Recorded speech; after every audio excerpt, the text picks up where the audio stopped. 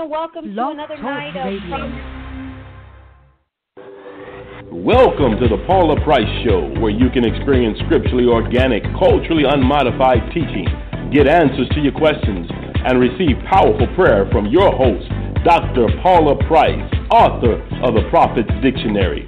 Tune in now and get ready for an exciting time of encouragement and transformation. Welcome your host, Dr. Paula Price.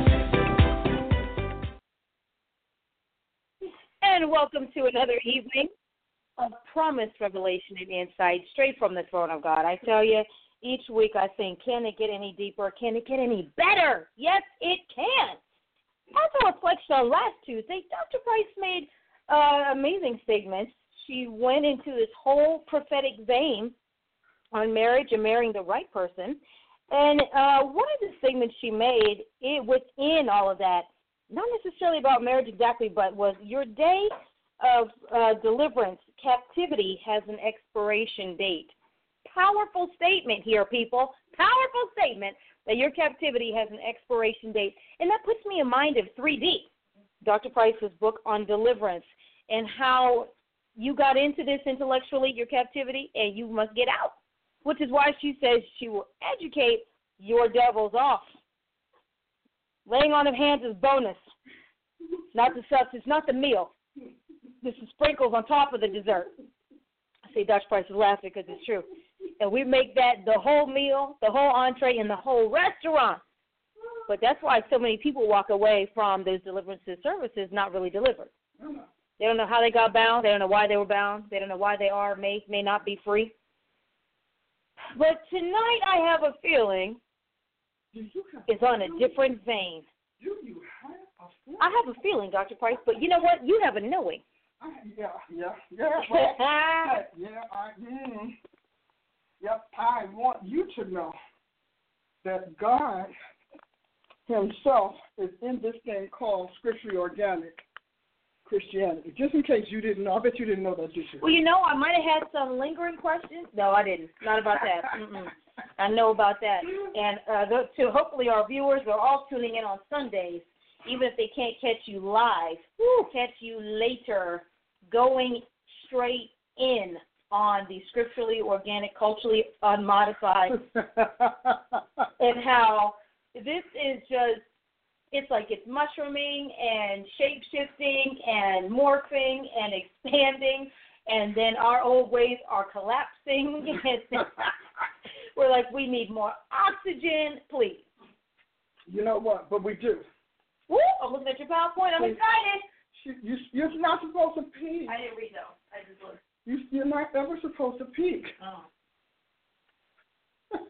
But that's all right. You had privileges, actually, because, well, you've been around a long time. And somehow or another, longevity tends to give you privilege. Love it. A couple of perks every now and again, just because you've been around for a very long time. I'm excited about what God is doing. I have to tell you, I am so proud of the Lord Jesus Christ. I can't even say. And I tell him that all the time. So, you know, he kind of, I guess he's used to hearing it. But I said. Well, it can't never be enough because it's for sure people are cussing him out day and night. The man can't cut a break. Saints cussing him out, man. Okay. In the pulpit, okay? And you know the funny thing about saints, Ashley, the saints will say, well, you know, God will clean me up. No, he's not. If he's going to clean you up, you should have been cleaned up because, well, he saved you to clean you, and you just probably jumped out the hopper too soon, jumped out the water too soon, etc. But that's another discussion. God is a sugar. Are you ready? Yes, he's my sugar. Sugar, Jesus. Honey, Jesus. So make sure everybody's there. Hi, guys. Hello, everybody. Hello. I'm excited. This is a great evening. We're going to have good stuff tonight. Good stuff in Jesus Christ. First of all, we are in our Blog Talk Radio anniversary. Does anybody remember that? That's right, 4 years. And so we've been airing what is it, a show a week, is it, or how's it going? It is the top 20, a show a day. Oh, excuse me. We have that many, right? Oh, there are over 300. Yes, we have that many. And it's a show per weekday. Mm-hmm. Just wanted to highlight that, hey, and who am I? Producer's pick. Yeah, there you go. Director's pick. These are my favorite topics. 27 hats pick. Hey, my neck is still holding. Still holding. My neck is still holding. Still holding fire. And each and every one of those, it was so hard to just pick 20. I'm thinking that, in the coming months there will be other themes and maybe different weeks. But you'll just have special things. Right. This week's focus is on this subject matter. And what's great is how people are letting me know they're listening. I was going to ask you about that. By either liking my text message, oh my goodness, this episode, this podcast, wow, or stopping me when I pass them by and other things are like, yeah, that show on Feast, wow, that's really good. Yeah. Yeah. And so it's great. It was just a fun idea to have. Well, I'm excited because God has given us the grace to do this for him. I get a kick out of Jesus, and I tell him all the time I'm so grateful to him. And I'm excited about being here, but I'm excited about 4 years. Actually, every time I think about the story, it's amazing. And now you tell me we have all 300 shows? Oh, yeah. There are over 300 broadcasts, and we've done some everything. We really have. Over time. I find it very interesting when I was reflecting how, a year, was it last year or was it 2 years ago, when you did the broadcast specifically on the assessments. It was like a Tuesday night or something. Such a foreign concept. We don't know if it'll catch on. And it's so interesting how we've come back around. A year later. I think it's 2 years later. 2 years later, okay. We've been doing this for a year, so I guess it was a year, when we started. And how we are just past our 1 year anniversary of Tuesday, Thursday night broadcast. Yes. That was the fastest year ever. No, that was an eternal year, baby. That went like outside of time and space. I was looking through my administrative notes. Mm-hmm. I was like, oh my goodness, wait. And this was in February. It's been a year? It's been a year. It's been a year. And my, how you have impacted the body literally every week. People are saying, even on assessments, advisements, post-assessment advisements, I always ask people, especially now, how they heard about your ministry, how they connected. Some people have been stalking you and following you on YouTube, and now they're so thrilled that you are online weekly. Others just found you a couple of weeks ago. Someone told me I listen every single day. I found out probably 3 weeks ago, and I listen every day. Well, with over 300 shows, hey, we only need 65 more. We cover a year. I think we have that. I think we're there. And so they could just start on show 1. And catch one every single day. And it's great. There was a time where nobody could find your voice. Nobody.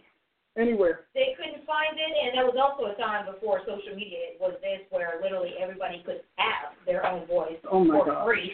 Have their own channel, have their own shows, have their own networks, and never pay more than what it costs you to broadcast. To have the equipment. It's amazing how technology can facilitate a breakthrough. And I think that is such a powerful statement of the importance of sticking to what God told you. Because sometimes the inventions just haven't been made yet for you to fulfill purpose.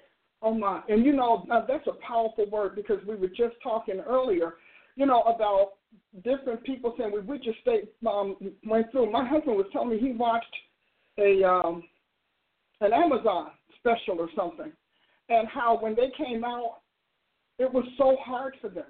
And people were saying, not going to go. Well, you realize that Amazon was out was just in the early days when I wrote Church Prophets. Remember, they picked up my book, Church Prophets. That's right. You know how long ago that is? That's like 90s. Because when I met you, it was Prophet, right? House Prophet, and they picked that up. And they still have it in the archives. It floats up every now and again. But I just met you, so I was so overwhelmed by the idea I couldn't even read it. Exactly. But the reason I brought it up is because, in talking about the CEO, when everybody was like abandoned or whatever, how he said, we're just going to stick through it and ride it out. And, that's what we've been doing for all the years that we've been here. We just stick through it. People keep telling me, if you would, Dr. Price, if you just change if you just stop talking about if you just bring it down a little bit more, and every time the Holy Ghost on the inside, That's not me. Here's what he said. That's not me. And he keeps telling me, you stay. Because sometimes, and I'm speaking to somebody that sometimes you just need to wait for the tide to change, for the trends to shift. Because it's, we live in such an instantaneous society, and you heard all of these testimonies. I started my church on Monday in the basement of the back room that's under the dungeon, and boy, look at me, I'm on 100 acres or 2,000 acres, and it's only taken me 6 weeks. First of all, anytime you hear those stories, just step back and say, thank you for the sketch, wonderful sketch, and then you go fill in the blanks. Because there are a lot of blanks in testimonies like that.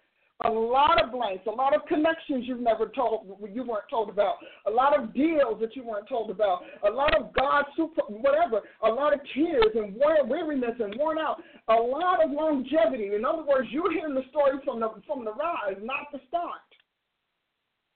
And so I've learned I thank God for those testimonies because they inspire us. They tell us, hey, go after it. Hey, don't be afraid. God will eventually do it. But I don't take them at face value. Sometimes people give you the cliff notes of that process. You just get the cliff notes. Let's get the abbreviated piece.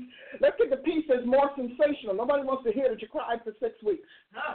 Okay? Nobody wants to hear that you were left on the side of the road for 17 months. But I like how God tells Israel's story. In Ezekiel 16, it's one of my favorite stories. I think it's one of those that God used to try to tell me it's going to be a little bit. And, bless his heart. But it's that one where he said, you were laying in your own blood. You had been born, but you were laying in your own blood. And people passed you by. Nobody cared, and nobody took pity on you. And then I came along. He said, and I looked at you, and I said unto you, live. And then proceeded to say, I picked you out of your blood, I cleaned you up, I washed you off, I salted you for preservation, I put great clothes on you, and he begins to tell you the process. And it reads in 30 seconds. Was it 30 seconds? Okay. You read people's testimonies in their books, and, reading takes a lot less time than achieving. And so I think about that often, and I listened to him when he was talking about that CEO, but he knew he had the right vision. So you'll always quit if you don't know you have the right vision. You'll always change your message. You'll change your story. You'll change your approach. You'll listen to this one, and you'll listen to that one, and you'll join the masses, and you'll follow the herd, and you'll jump on board the wagon train because what you have was nothing but a variation of what is. But when you have to do something that is not popular, that is not mainstream, that's not commonplace, you better know your God, and you better know he gave it to you. And it's unfortunate that the church does not celebrate its heroes because there are a lot of people in the body of Christ who have done things that are so spectacular that are not just a 30-second testimony. That's not because me and 6 guys sat in the back room and prayed and swapped checks and all of that.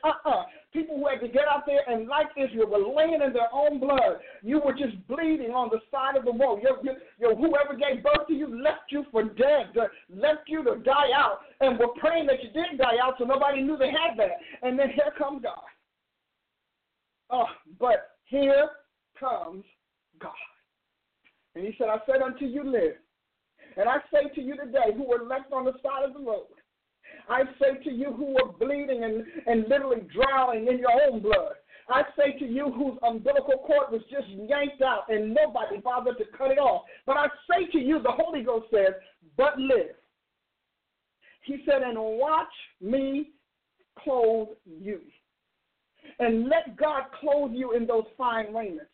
Let God do it his way. Because if you're called to be something that never was, and every baby is called to be something that never was. Because no two human beings are exactly alike. They just aren't. You can't even get 2 eyelashes to be alike, and they're yours. This one here started dying, and this one here that has see, that one has a little, like it's coming in. This one looks like it's, you see, because God is an ever-moving dynamic.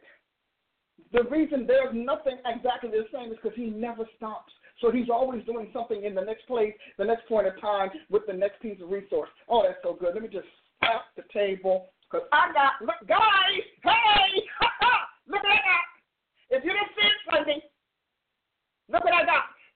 Come on, saints of God. Act like you know God is moving forward.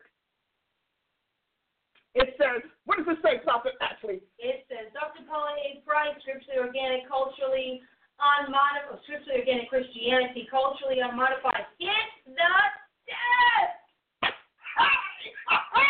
Isn't that exciting? Got me a gavel clock. I knew I was going to have one because I kept saying, I'm going to do it. So now when I hit the desk, whew, don't have to look, see? Here comes the judge. It is so. It is finished. It is done. It is God. It is real. I thought I'd work it out. What do you think? I'm excited. Yes. Well, I was like, yes, we saw Sunday. That's all right. You know what? Everybody didn't catch it Sunday, and that's okay because this one says hit the deck. Now, when you say hit the deck, I really am going to understand what you mean. God is good. Wasn't it? It's great. And I have a bunch of them. You know, I really thank Sister Paulette for getting a bunch of them. So I've got a bunch. I never know what they're going to say. You know? But I know I'm excited about it. You know what this means? This is establishment. When you start reproducing things after what you have in your mind, we're starting to move into establishment. I know, I'm convinced that scripturally organic Christianity is becoming established. I'm watching you minister it and mentoring it over the internet, over your social media, and I'm having a blast. Come on, guys, let's take this thing by a storm. Let's do what God needs. Let's bring God's people home to scripturally organic Christianity. Yeah. Yes. Yes. I'm excited. Are you, look, do you see? I'm excited. I'm on fire. I am thrilled. I am thrilled with the Holy Ghost. And I am thrilled with you. Are we good together, guys? Come on, write it. We are good together. We are team. Listen, we are team supreme. That's us. We are team supreme right now because that's who we are together. When I come on Tuesday, we're joining up. We're revving up team supreme. When I come back again on Thursday, because, you know, Tuesday's not enough. Yeah. And then I come back again on Sunday, just remember we are good together because we are team supreme. Don't ever forget that because that's what makes us work. I work because of you, and you work because of me, and that makes us awesome because we are scripturally organic, culturally unmodified. Woo! Loving on this Jesus. Are you loving him with me? Mm-hmm. Are you loving him with me? Because, you know, there's nothing like loving on our Savior. He is so, I tell him all the time, Jesus, you are sugar. And, you know, he likes it. I tell him, Savior, you are a sugar. And he knows he's a sugar, but he needs somebody else to get the message. He's not surprised. Do you think he woke up one day and thought, when if anybody's ever going to say Jesus is a sugar? No, he didn't do that. He said, I'm going to make me somebody who's going to say Jesus is a sugar. And you know what? Here I am. And I tell him, it worked, God. How's it feel? No, it worked. It worked. You made me. Here I am. I'm sitting there bold as I want to be, talking about he's a sugar honey man. Yes, he is. And then I got myself a hit to death. Oh, yeah, I'm going to cut up. I'm going to cut up just a little bit. Go on.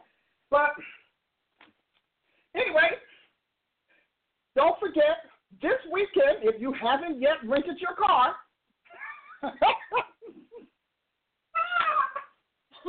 or you have rented your car and haven't registered with us. We need to know you're coming. Yeah, we'd like to know you're coming. But if you haven't yet rented your car, or if you've rented your car, and, you know, Prophet Ashley needs to know that you're en route. She's just fussy like that. Something about seating and food. Mm-mm. There's a special deal this week as well. No, tell me about it. For the registration, last-minute deal.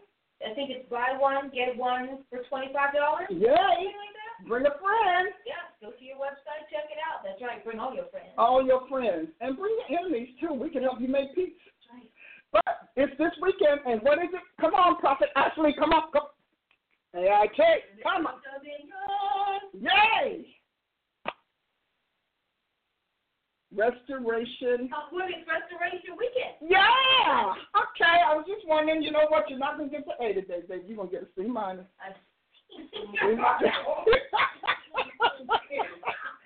C minus. And you know I don't give D, so that's about as bad as you can get because I never give a D. So C minus. Next time, because you have to be in my brain. It is written. Hallelujah. Don't worry about it. She's going to come back. Trust me. This is the bounce back king. Because she's going to be the king. She's going to bounce back and let me know I got this. Gail says, I will be there. Yes! You know I miss you, girl. You know I have to see you.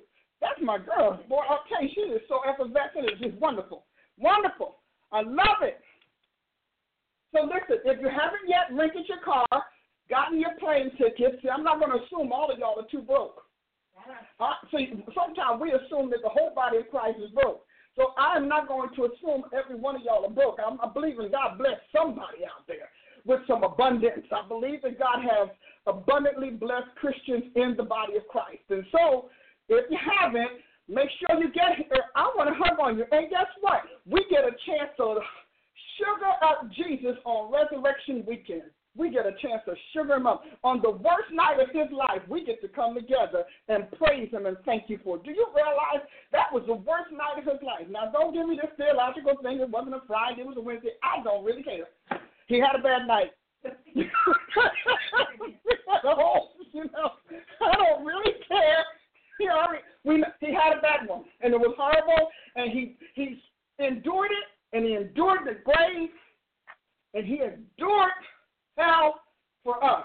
So, ladies, we get a chance to be his sugars for the weekend. We're going to sugar him up real good. He's getting geared up, so we might as well get geared up with him. All right, Prophet Toya, flying out. Come on, come on, fast now. I get to get my bone. Oh, come on, give it to me. Don't be holding me back. Come on. And then Tina Wheeler says she can't come but would like to sponsor someone. Yes, well, we need that too, and we thank you, and I bless your sponsorship with the harvest in return, above and beyond what you have sown. Woo, come on. Because we're going to sugar up some Jesus. You know, nobody can sugar up for your honey like his women. Right. We sugar him up, you know. We don't arm wrestle. We just wrap our arms around him because he's a honey man. All right, I'm getting it. All right. So don't forget, it's this weekend. Bring your friend. Rent a car. Rent a bus. And listen, if you're really blessed, rent a plane. Hey, some people can. I mean, you know, I can't yet, but somebody can. Blessed be God. And we are going to welcome you and have a great time just celebrating our Savior and letting him know how appreciated we are. And because he took all of that, we're all going to get healed. Because even though it was his worst night, it was the beginning of creation's healing. This is a healing time for us. Hallelujah. Isn't that something? Okay, well, we're on the subject of, and I know you probably thought I forgot, but I don't forget, so let me just go on and tell you. So, hallelujah. Praise God. I get the people to clean up the desk. I can't reach nothing. Blessed be God. Let me just get off the cloth. I got to hit that.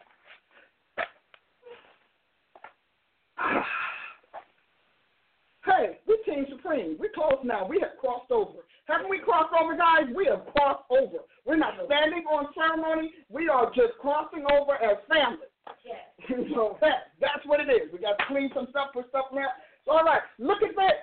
ABCs of Apostleship. Do you all remember this book? If you have not gotten your copy, do so, because what I'm teaching is in this book and this book. And maybe we might be able to talk Prophet D into coming up with some sort of package thing. Yay! ABCs of Apostleship, discipling apostolic Christians. And why is it a big deal? Because all Christians begin their Christianity apostolic, and there's not a Christian on the planet that's going to deny that if they're a Christian by the Spirit of the living God. Now, if you came in some other way, hey, I can't speak to that. You know? Now, I just can't. You know, and so I want to just to remind you that this book is awesome, because you know it is. I have a section on here, page 123, ABCs of Apostleship, book 2. Book 1 used to be, oh, yeah, there it is. Book 1 is up there. All right, I knew there was one. All right, book 2.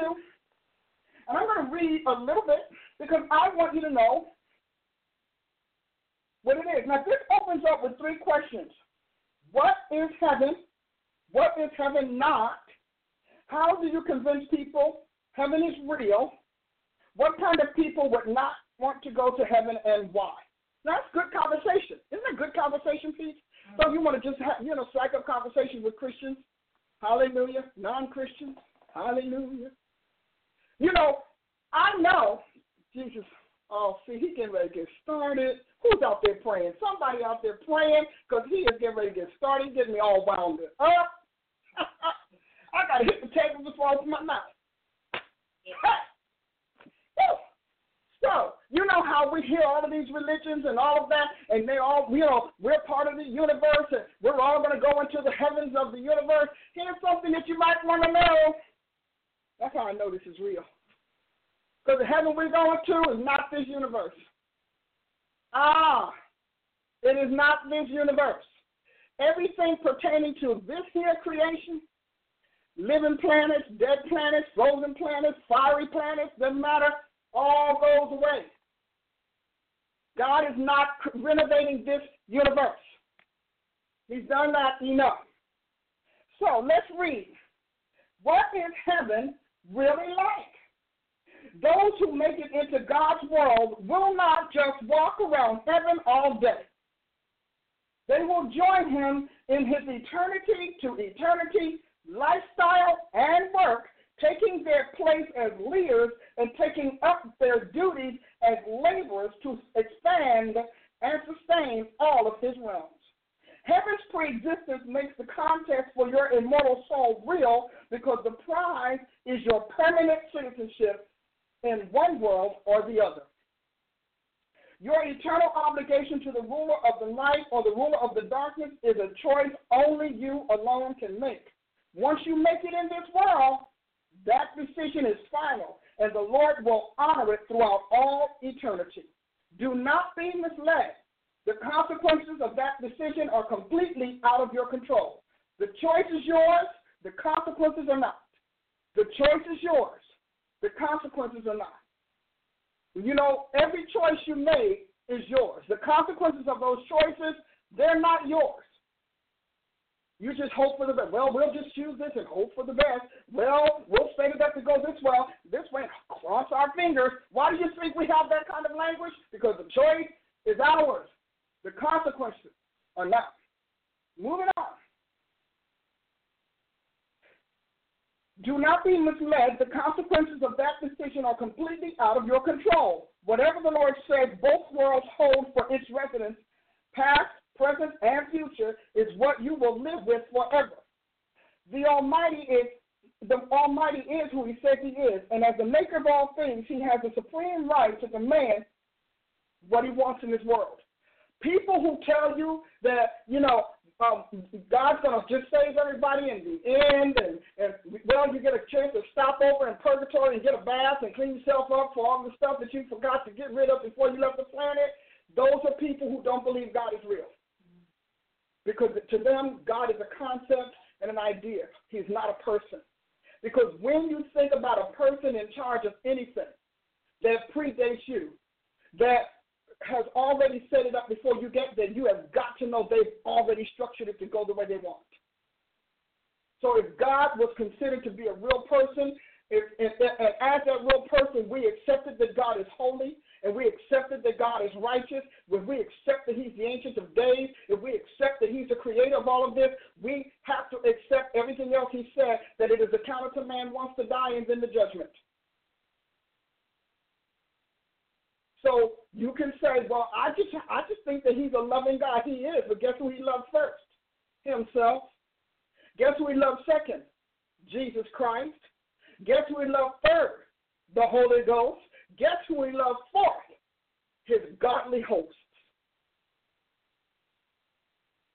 Before there was an us, God's love was already framed, shaped, and permeating throughout people. So God didn't just wake up and say, oh, I'm in love. I guess I better love these people out here. Since I'm in love, I guess, boy, they're so unlovely. Okay, but I'm going to love them because, well, I guess I got to. We don't dictate. You can't dictate a person's love. How many of you all had a crush on somebody and they didn't care less? They could care less. You dying inside. I mean, you are wanting them day and night. You're drooling at the mouth, dreaming all crazy at night, and they are oblivious to your existence. You go and step out of your little quiet world of torment and say, you know, I really love you. And they say, oh, that's unfortunate because, well, I don't love you.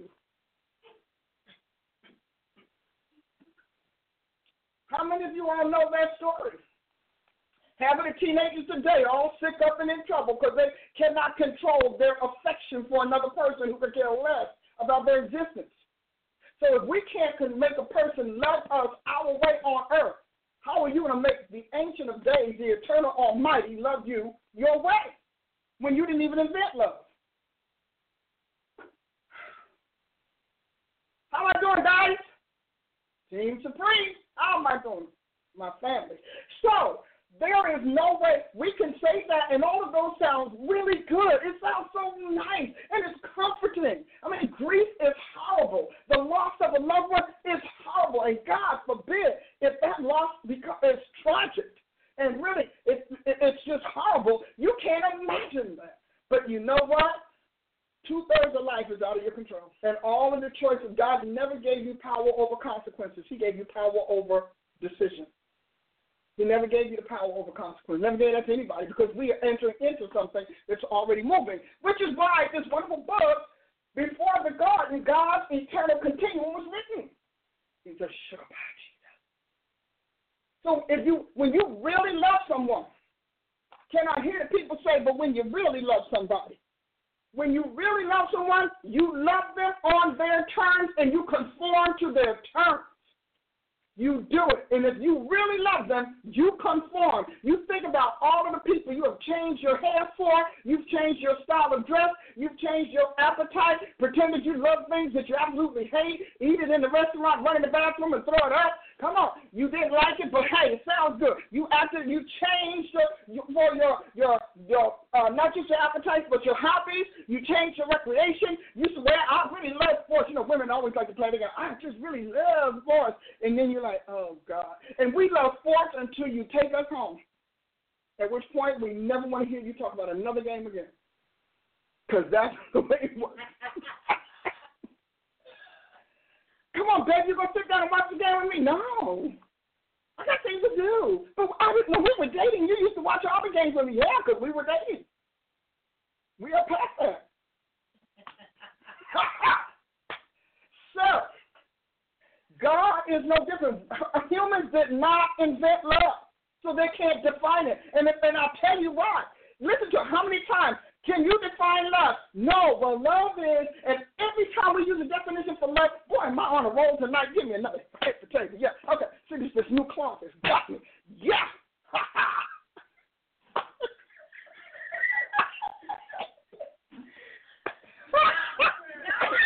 The new cloth has got me. So you know what? This is your pre-event. You know what it is. I'm getting revved up for the weekend. Right. So, but think about it. Every time you try to define love, we always end up with this phrase: love is like. Yeah, it's true. Okay? Love is like. You get these people say love is never having to say you're sorry. Let somebody keep banging you around. You're going to look for a sorry, so that can't be love. Sounds good. Doesn't it sound really good? Sounds really, really good, but it's not true. Well, love is like. And trying to define love is the same way trying to define God. And love is something we inherit as humans in the planet. It is not something we create. It's something that we inherit, and we can decide to do what we want to do with it. Well, you know, love is like a flower. Well, love is like a baby. Well, love is like a warm sunny day. Love is like, you don't know. How you going to sit there and tell God what his love is like? You can't even tell him what yours is like. You don't even know what your love is like. That's why you keep having love and lovers and love and lovers and love and lovers, because we haven't figured it out. Still trying to figure it out. Anyway, I'm going to finish my reading now. Promises. I'm going to finish my reading now. I have some reading. Woo, hallelujah.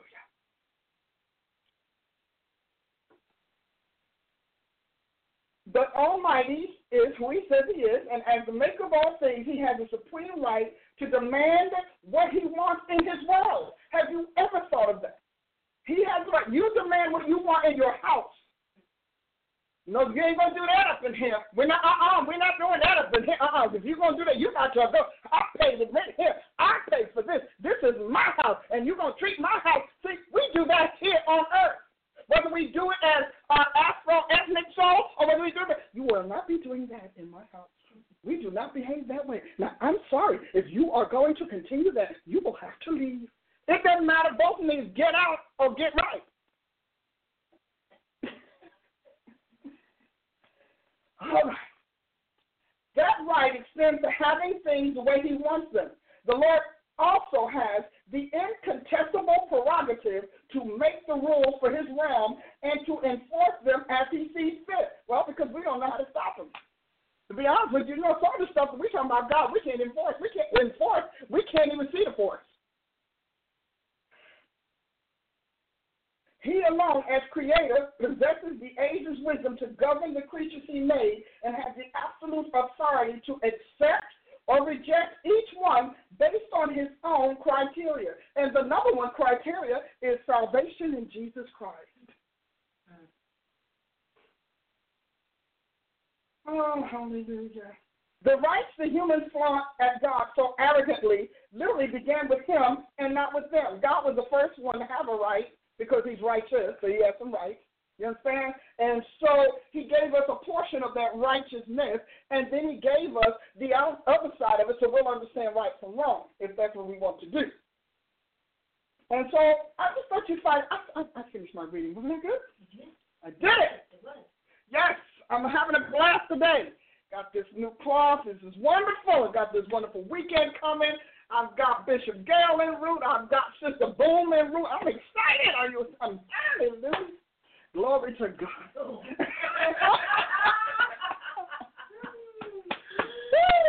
come on, God. He's great.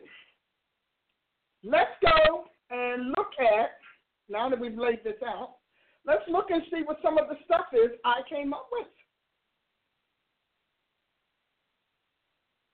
Always remember, apostolic Christians are the first model type template of Christianity in all creation. Apostolic Christians are the first model type template of Christianity in all creation. Now, after that, we probably came up with, I don't like this. We're going to have a little Baptist. We'll have a little bit of Episcopalian. We're going to have a little bit of Anglican. Got some little Catholic going on over there. We'll have some of that Methodist, a little bit of little AME is good. That's really good. Have peace and Presbyterian. That's really wonderful. All of those have to do with us moving throughout the ages and out the kingdom of Christ. I negate none of them because, bottom line, only the apostolic Christian is what God's going to take to heaven. Now, not as a religion, as a being. All of the rest are religions. But God redeemed Christians by apostleship. Now, how he places us and designated us on earth, I think our denominations are pretty much the same as our nations. Hallelujah. Maybe that's why it's denomination. I could be. I might have hit on something there. Actually, I could. Oh, she want me to hit. Okay. There you go. Why? I hit it like 6 times today. You want me to get addicted? Yeah. We are. But so we need them. That's how God designated us. He raised up different people to manifest different aspects of him. Jesus is omniscient, omnipresent, and omnipotent. He's omni. Just omni-all. Just pick something. And that's Jesus. So I don't have a problem with denominations. I don't have a problem with any of those kinds of things. Just like I don't have a problem with everybody not living in my house. Or everybody's not in my family tree. I don't have a problem with that. But what I do know is that we still have a model and a template that God gave us in his word. And so if you are born again by the word of God, Spirit of God, you need to recognize that. Now, for those of you who like those religious battles, I'll tell you the way Jesus told me, Paula, I don't save religions. I save people. He said, I don't have one religion that I am bringing to heaven, not one. He said, not one. The only thing that God said that he was going to do is that he was going to have apostleship in heaven. He said these apostles going to sit on these 12 thrones, judging the 12 tribes of Israel, which means somehow or another he's got it worked out that the spiritual versions, the eternal versions of the 12 tribes pop down there in the church. So we're going to be there at least in terms of nationality. Isn't that something? Jesus himself said it. So I can do this because I know that. Now, do I want you to leave your? No, you do what you need to do. If God assigned you to a good Baptist preacher, stay with your good Baptist preacher. Just make sure they're good Baptists in Christ. If God assigns you to a powerful Methodist minister, hey, stay with that. I'm not that one to say you all have to jump out and just come into this. No, we just need to get in truth. We just need to become scripturally organic and culturally unmodified. If we do that, then we've hit apostleship right there in the center. Isn't that good? I know y'all like that. Because, I came up and I said, yeah, you got to leave this and leave that. No, you don't. No, you don't. Trust me. Because God wants all sides of his son to be manifested. So let's look at this. Scripturally organic, culturally unmodified. Yeah, you're going to hear that a lot. Love it. Love it, love it, love it, because you're going to hear it a lot. To your left on the screen, you see a stack of books. And that stack of books has some titles in there. Those are deliberate because I'm giving you a subliminal message and awareness of what's needed for us to become scripturally organic and culturally unmodified. If you look to your right, to the side, well, my right, so whatever, you'll see another, again, collection of books, and you'll see the different titles in them, and what it means. Isolating prophetic gifters, or look at this. Organizing prophetic company in your church. We've got a whole bunch of things here from cultists to cults. We've got God's true kingdom doctrine. We don't know what that is. Half of us got a gospel we can't find anywhere but in our workbooks and our sermon tapes. So let's move on. Again, but it's all about knowledge. God is about knowledge. I looked it up. Knowledge is in Scripture nearly 170 times in one single form, knowledge. That excludes know, that excludes knowing, that excludes all of that. But it's in Scripture just as plain knowledge, a product. 170 times. And guess what we don't have in the body of Christ? Knowledge, which is dumb. You should look yourself. Just do your own study. How many times does God have know, knows, knowing, and knew? That's 4 variations. Know, knows, knowing, and knew. Now, I realize that under, the Greek translations, if it's the New Testament and all of the other Old Testament translations, they may have a lot of the words, but then again, they don't. They've got synonyms for those words. And those synonyms place the context in which that word should be. So knowledge is a big deal to God. Why? Because what was it that they got at the tree? Oh, come on, I'm going to hit this thing because I'm excited. Yes, I am. Blessed be God. They had to go to the tree of the knowledge of good and evil to get knowledge of good and evil. But they didn't need the tree. They didn't need any knowledge at the tree of life. God by downright default, life is good. It's better to be alive than dead in God's mind, and he would know, considering what he's the one that has to dispose of the dead, so he would know. So Adam and Eve were eating from the tree of life, and in that tree of life was the wisdom of God. The totality of the wisdom of God. They also did not need to be taught God's wisdom because they were created from it, and they were so fused with God that there was a constant exchange, a constant transmission of that wisdom of the Almighty. What they did not know, come on, people of God, come on. What they did not know was evil. They knew how to live, they didn't know how to die. You like that, didn't you? They did not know how to die. They knew how to live because all they knew was a living God that came into existence as a living being, hallelujah, all the little creatures around them and all of the animals living, and they knew how to tend to them. They understood the animals understood them. What they did not know how to do was to die. Now, No, I'm going to behave. I'll be the boy out my little claw here. Whew. So think about it. Like, for example, you read Proverbs and it says righteousness tends to life. It also says wisdom gives life. The answer to the tree is all in there. They needed to love. They did not know how to die. And so the knowledge, that's why God called, oh, come on, Jesus. That's why he called it the tree of the knowledge of good and evil. They only needed to know how to eat from the tree of life. And every time they ate, goodness happened. Life passed on and on and on and on. As a matter of fact, when we get to the end, God talks about the 12 trees that are for the healing of the nations. That tree is multiplied to become 12. The healing of the nations. So here we go. So they have to go to the serpent, who is the first person to taste death. He's the first person to understand death. Now, he might not have went after it, but that's what he had. You know, Revelation calls him the old serpent, the devil, just in case you did not know why we keep saying that. So now, in history, he left home dead. He got to earth dead. God cast him out because he was dead. He is a consummate embodiment of death and mortality. So mortality existed, but it was confined to that tree, and in particular, more precisely, it was confined to that serpent in the tree. And he had the words of eternal death. His words were to set them up to die. And he does it today. He can talk you into killing yourself and thinking it's the best idea.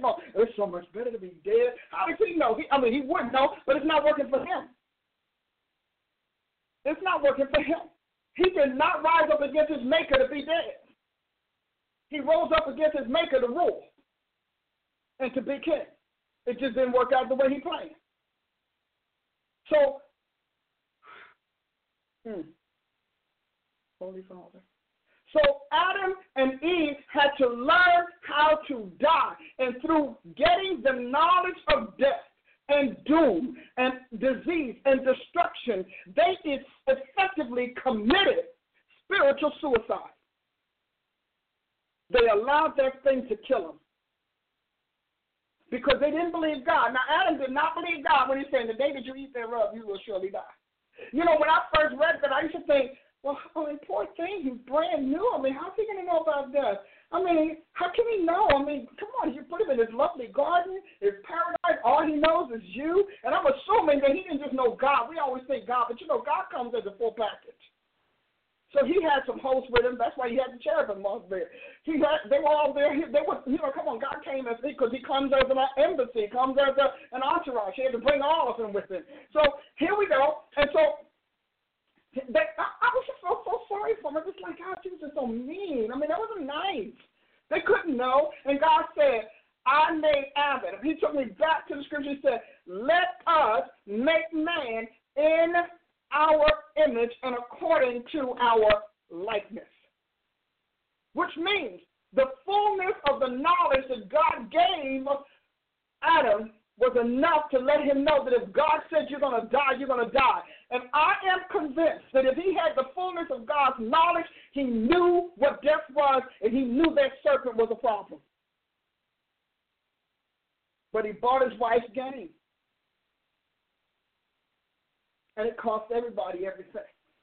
So knowledge is important. So now we have to, here's how it was. Adam started life knowing life and nothing about death. We start dead knowing death and nothing about life. We have to earn the right to become the children of God by believing on his name. Hey, I like this gospel because I love this Jesus. It's a sweet sugar pie. I like this. I can preach this 24/7, and I will keep on opening it up. And you know why? Because I'm not trying to figure out all the jots and tittles. That's nice. Bless God. I need a jot and a tittle. That's wonderful. But you know what? I know the man.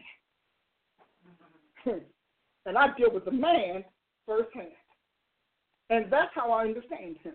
And so he would have told Adam, now Eve may not have known it because she came from her husband. But Adam knew what he was doing, which is why he let her eat first. I'll see if anything happened to her. If nothing happened to her, then we're going to find out that our makeup was wrong. And we'll just have a new restaurant to go to. We'll just have a new thing to add to our menu. And so he let her eat. Because if he had believed God, he would have never let her talk to that serpent enough to be persuaded to eat. But he had his own questions in his heart and a little bit of an ego himself. I want to be like God.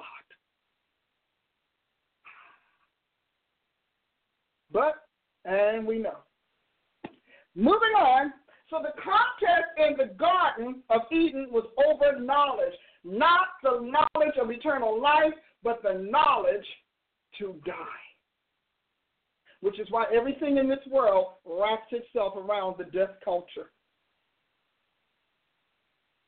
Moving on, so developing apostolic Christians requires knowledge and know-how. Because remember, apostolic Christians are culturally, scripturally, organic, culturally unmodified. Apostolic Christians are scripturally, organic, culturally unmodified. Because the whole purpose of the 12 apostles was to shift world culture from polytheism to Jesus Christ monotheism, to make God's faith and God's, his redemption a global thing and not just a national one. That's what the first apostles weren't confused. They were not confused about why they were out here. They knew that they were taking on a culture of demons and devils. I mean, come on, even Stephen knew it. It got him killed. They knew that. They knew they were facing off, but they were bringing the world to the rightful owner, its maker and its creator. When you read those parables, that is what you get. So let's look at this, the knowledge. So in order to do that, let's look at the knowledge. In order to shift, in order to move into apostolic Christianity, you have got to do some things. You've got to, first of all, know the tried and true. That's what Adam did. Adam knew life, tried and true. He knew life. But then after that, you have to shift to the new. So let's look at that. Now, let's look under the area of knowledge, shifting to the new. Let's go with, God is so good. Matthew 9:17. Neither do men put new wine into old bottles, else the bottles break, and the wine runneth out, and the bottles perish, but they put new wine into new bottles, and both are preserved. Now, we have this thing here 3 times, and you think it said the same way 3 times, but you know it isn't. It's a build upon revelation. Now, we hear, today we hear theologians and commentaries. I've read a lot of them, and a lot of them still preach it today. That, why is he not saying it the same way? And why does he do it this way? And why did he say it over here like this and over there like that? Well, I asked them, well, why do you not teach your same class the same way? You've been teaching the same class, and you read the stuff and come with a new revelation, come up with a new slant, and a new this or that. I mean, that's just common sense. We're not even talking about any sense. That's not even cerebral thoughts. That's just common sense. So here's what he said. In Matthew, he said, you don't put new wine into old bottles because the bottle will break. If you're taking notes, I want you to write, bottle breaks, and the wine runs out, and the bottles perish. Oh, come on. The bottles perish. But they put new wine into new bottles, and both are preserved. Now, I say bottles, but we know it says wineskin in the King James Version because back then they did not really have bottles as we know bottles. I think they did because they had vases and they had whatever. So the problem in Matthew 19 is that new wine breaks old bottles. And thus, the new wine, which is the Holy Ghost, it floods all over the place. It's uncontrolled. It's all over the place, splashing everywhere. And so they have to get a new bottle to put the new wine in so that both the wine and the bottle are preserved. Let's go to Mark 22. Mark 2:22. And no man puts new wine into old bottles, else the new wine doth burst the bottles, and the wine is spilled.